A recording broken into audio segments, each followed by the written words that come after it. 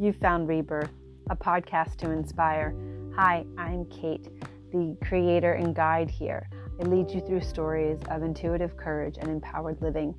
Today, I'm going to talk a little bit about how we can expand and contract, how these times are moving us to choose one or the other or a confluence of both, and how dancing at a wedding in a barn reminded me that the answer can be simpler than we think. Thank you so much for tuning in. Stay connected at katebretton.com. And if you like inspiration right to your inbox, go check me out on Substack, katebretton.com on Substack. Thanks for tuning in.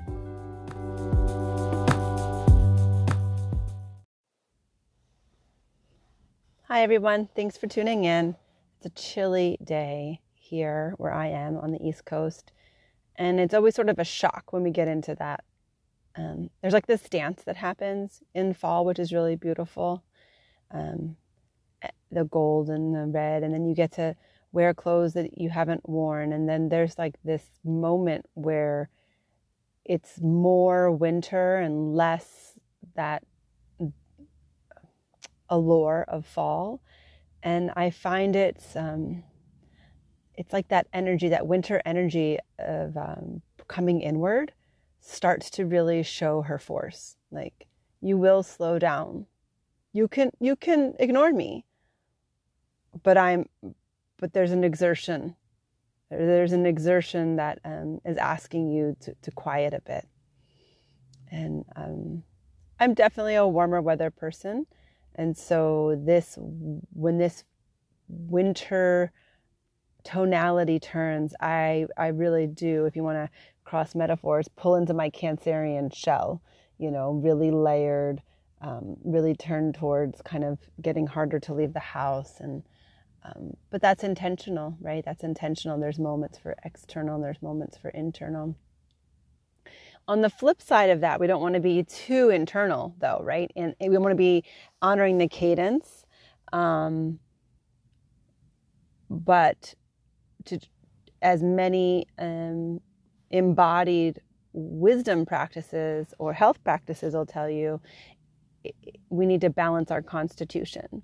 So meaning, if you're someone that's always on the go, which I would stereotype myself as someone who is more into the movement, then I need to, this time of slowdown is a really great invitation for me to slow down. And if you're someone that's always on the slowdown, then you want to be also exerting a little bit, right? So it's not about what you should or should not do. It's about maintaining a balance, which is what's so fascinating to be in seasons and cycles, because there's times that the environment is supportive of different behaviors. And I think that's more what I'm coming to you with is alignment, natural alignment, and dropping the suppression of natural alignment. It's really coming up for me about, there's been a couple instances. So if you've been listening for a while, some of the script notes on me is I do healing work. I am a writer, have been a writer. I'm now working on the second iteration of the Rebirth book that shall be coming out in 2022. And if my publisher's listening, thanks for your patience. And that kind of fits in as well, actually, why the book is taking longer than expected. Okay, so there's that. And then I'm a single mom. So there's different things. There's different pots that I attend to. The creative life, which is a way for me to understand the world, right? Writing for me is a way to understand my experiences. And healing work wasn't really something that I had on my list or even in my purview. I understood myself as a teacher. I'm a really great educator. I love teaching. Healing work came as an answer to a call from inside of myself. And when it arrived, it wasn't really my preferred answer.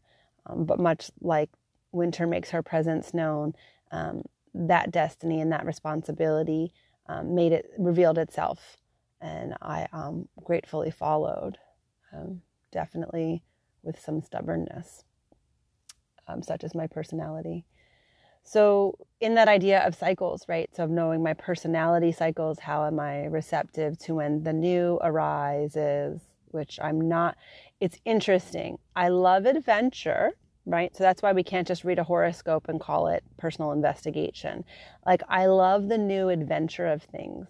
However, I have this, sometimes this simultaneous response where something that I know is in alignment, I can resonate with it, but then the part of me that needs safety and security can almost hide from it. So I'm simultaneously, like I would say with big things in my life, I simultaneously can have a polarized response. And that's why discipline and having a practice of knowing yourself is really helpful. So I can read the signs of, is this a no? Is this opportunity that's coming to me? Am I responding no because of, this, I've talked about this before on the podcast.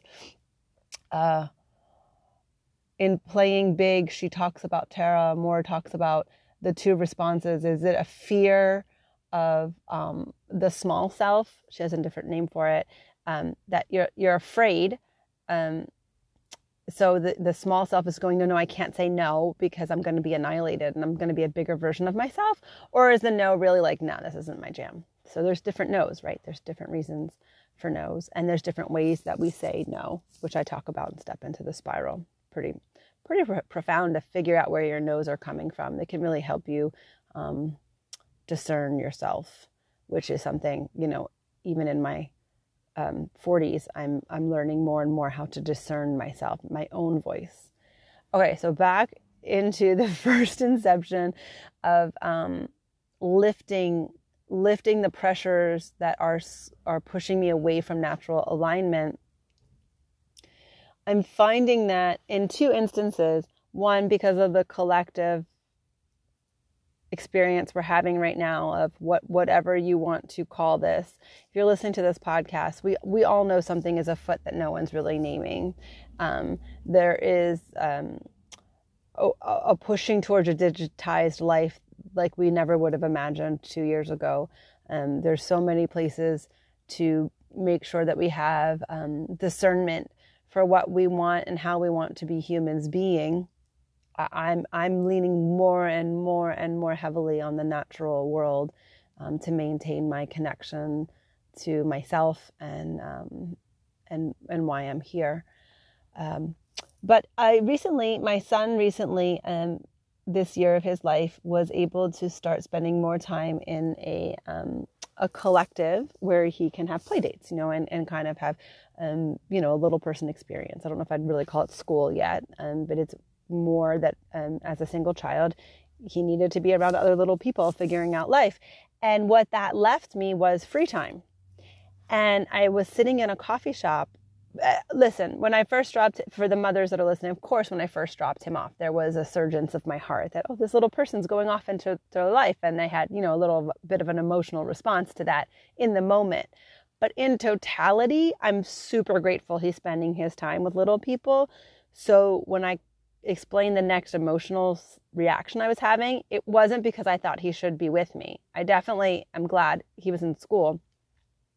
But when I had this free time, I was sitting inside of myself, sitting inside a coffee shop, and I realized I didn't know what to do. And I was so looking forward to this free time to be developing new programs and working with clients in a different way and expanding services. And then I realized that I didn't, as somebody who helps people be more embodied, I was having a moment of I was not fully embodied because I was so used to, I had spent so much time only being responsible for myself and my pooch, right? My dog, Aho Nui, who we talked about a couple episodes ago, that to have this transition as a later in life mother to be responsible for another human, especially as a primary caretaker, so much of my world was attentive to this other person. Not a good or bad thing, just what was, right? That when he was physically not present, my brain had not caught up to life different. So even though I was sitting in a coffee shop, I was like, what is going on? I'm like, I literally have to relieve my patterning that there isn't something else I'm supposed to be doing, that I've been living life so long this way. So like that even though the present moment, I'm not needing to watch out for a 4-year-old, my body was still on high alert. And that's so insightful. And I see that so much when I work with clients, especially when they're on the table, of why we're so often told to like be still and be in the present moment, because we could actually be living in several pasts and not be accessing the fruition of the present.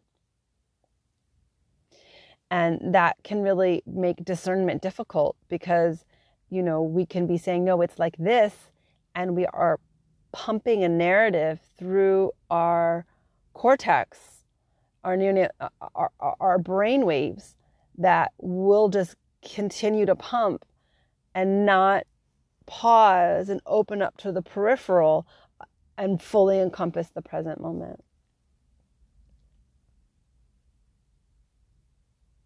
There's been so much change, so much chaos, so much uncertainty, that pausing to open to the peripheral of the present moment is becoming mandatory to have discernment. I am not an astrologer, but if you're listening to this the week that it is posted, we have an eclipse coming up on Friday, and eclipse energy is shocking, you know, and our nervous systems are I'll just say myself, my nervous system is like, how much more newness can I take? And if I don't keep making space, it'll be difficult, right? And let's talk about making space. I am becoming more and more aware that the way that I want to make space is through joy, laughter, live music, living. Deeply, messily, lusciously living. I hadn't realized, perhaps for several reasons and several different strains of life, you know, being a mother of a toddler during the past 2 years of life, there's been constraints, and that was understandable. But I feel that maybe I have let the pulse of a narrative hold me constrained, when actually it's time to start creating. It's time to start enjoying and dancing, moving our bodies, moving with friends, coming back and pulling out into the heartbeat of life.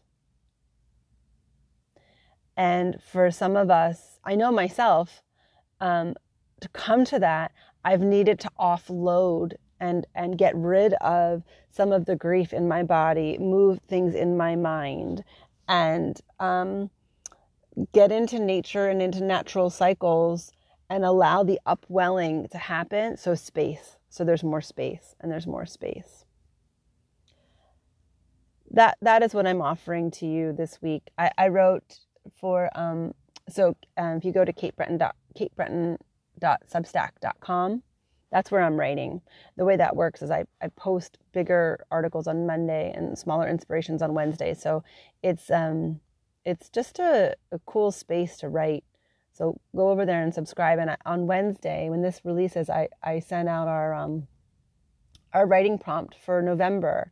And I used the words of Anne Lamott, and she's like, listen, the people pleasing, the shrinking is not going to work anymore. And I ask you, how much more can you squeeze away from life? Like we've been asked to curtail a lot of our joy and our natural alignments. And I feel that now, as we turn towards winter on the East Coast and we ready ourselves to the depths of this invitation of creation, we're preparing and turning towards solstice and we're having a lot of big energies moving us through, we can feel them. You can feel them. You know, if you're listening to this podcast, I know you can feel them. And so it's about seeding these intentions and holding that seed. Holding that seed protectively, courageously, and faithfully, to be one of the ones that is creating this new life. And so the shrinking and the people pleasing, you know, you can serve so many more people and help so many more people when you're in your own fullness. When you are interacting with life and others and smiling and dancing. So send me your favorite songs. Let's make a new playlist. Let's get moving. Let's start dancing with life again. Thanks for listening. I'll see you over at Kate Breton Substack. Leave a comment there. I don't know. Let's just start supporting each other and bringing in the pulse of the new that I undeniably know is knocking at your heart.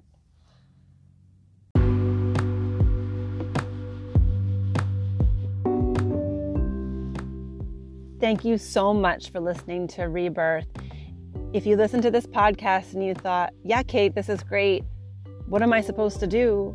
Go to katebreton.com, click on Work with Kate, sign up for Refresh. It's a 3-session, one-on-one wisdom coaching with me. Let's move those things through and get you ready to be one of the ones that's blooming in 2022.